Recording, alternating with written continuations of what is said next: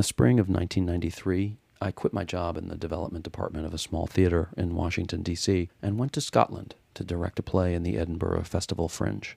I was sick of making next to nothing, sick of being verbally abused by my boss, and sick of sweating to death in the swamp that is D.C. in the summer. It seemed like a good idea at the time. Upon my return from Edinburgh, reality set in. I needed money, so I signed with temp agencies, taking one meaningless job after another, all for the pleasure of living in a tiny room in a wretched-looking group house on S Street. One of the few highlights of this time was a recent addition to the house, an adorable, pixie-like creature with blazing intelligence and a razor-sharp wit. A Yaley from Cape Cod, she worked for a nature conservancy and found my love of theater intriguing. She had great taste in music and inspired me to write my first song. With you. We were soon more than friends.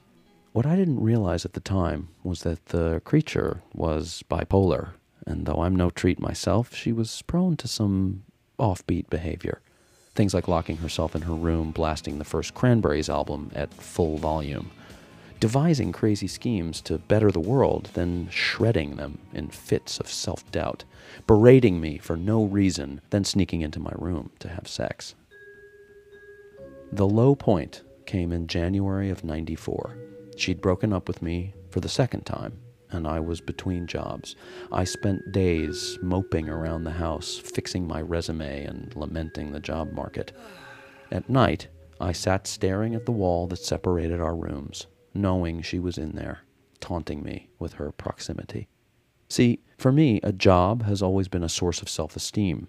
So when I didn't have one, I found other things to fill the gap, and I didn't care if they were good for me or not.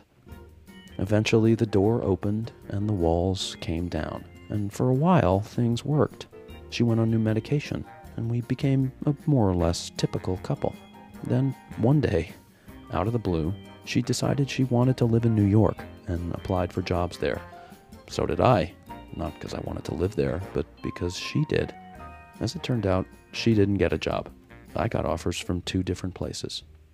And so in April '94, I moved alone to New York, officially putting our relationship on the disabled list. We tried to keep things going, but it didn't work. She broke things off a month later, over the phone, after an hour of small talk and chit-chat. When I asked why she hadn't broken up with me at the beginning of the call, the creature replied, "A conversation has nothing to do with a relationship." I see it as a cautionary tale. Beating yourself up for your sins is one thing. Beating yourself up for someone else's makes no sense whatsoever.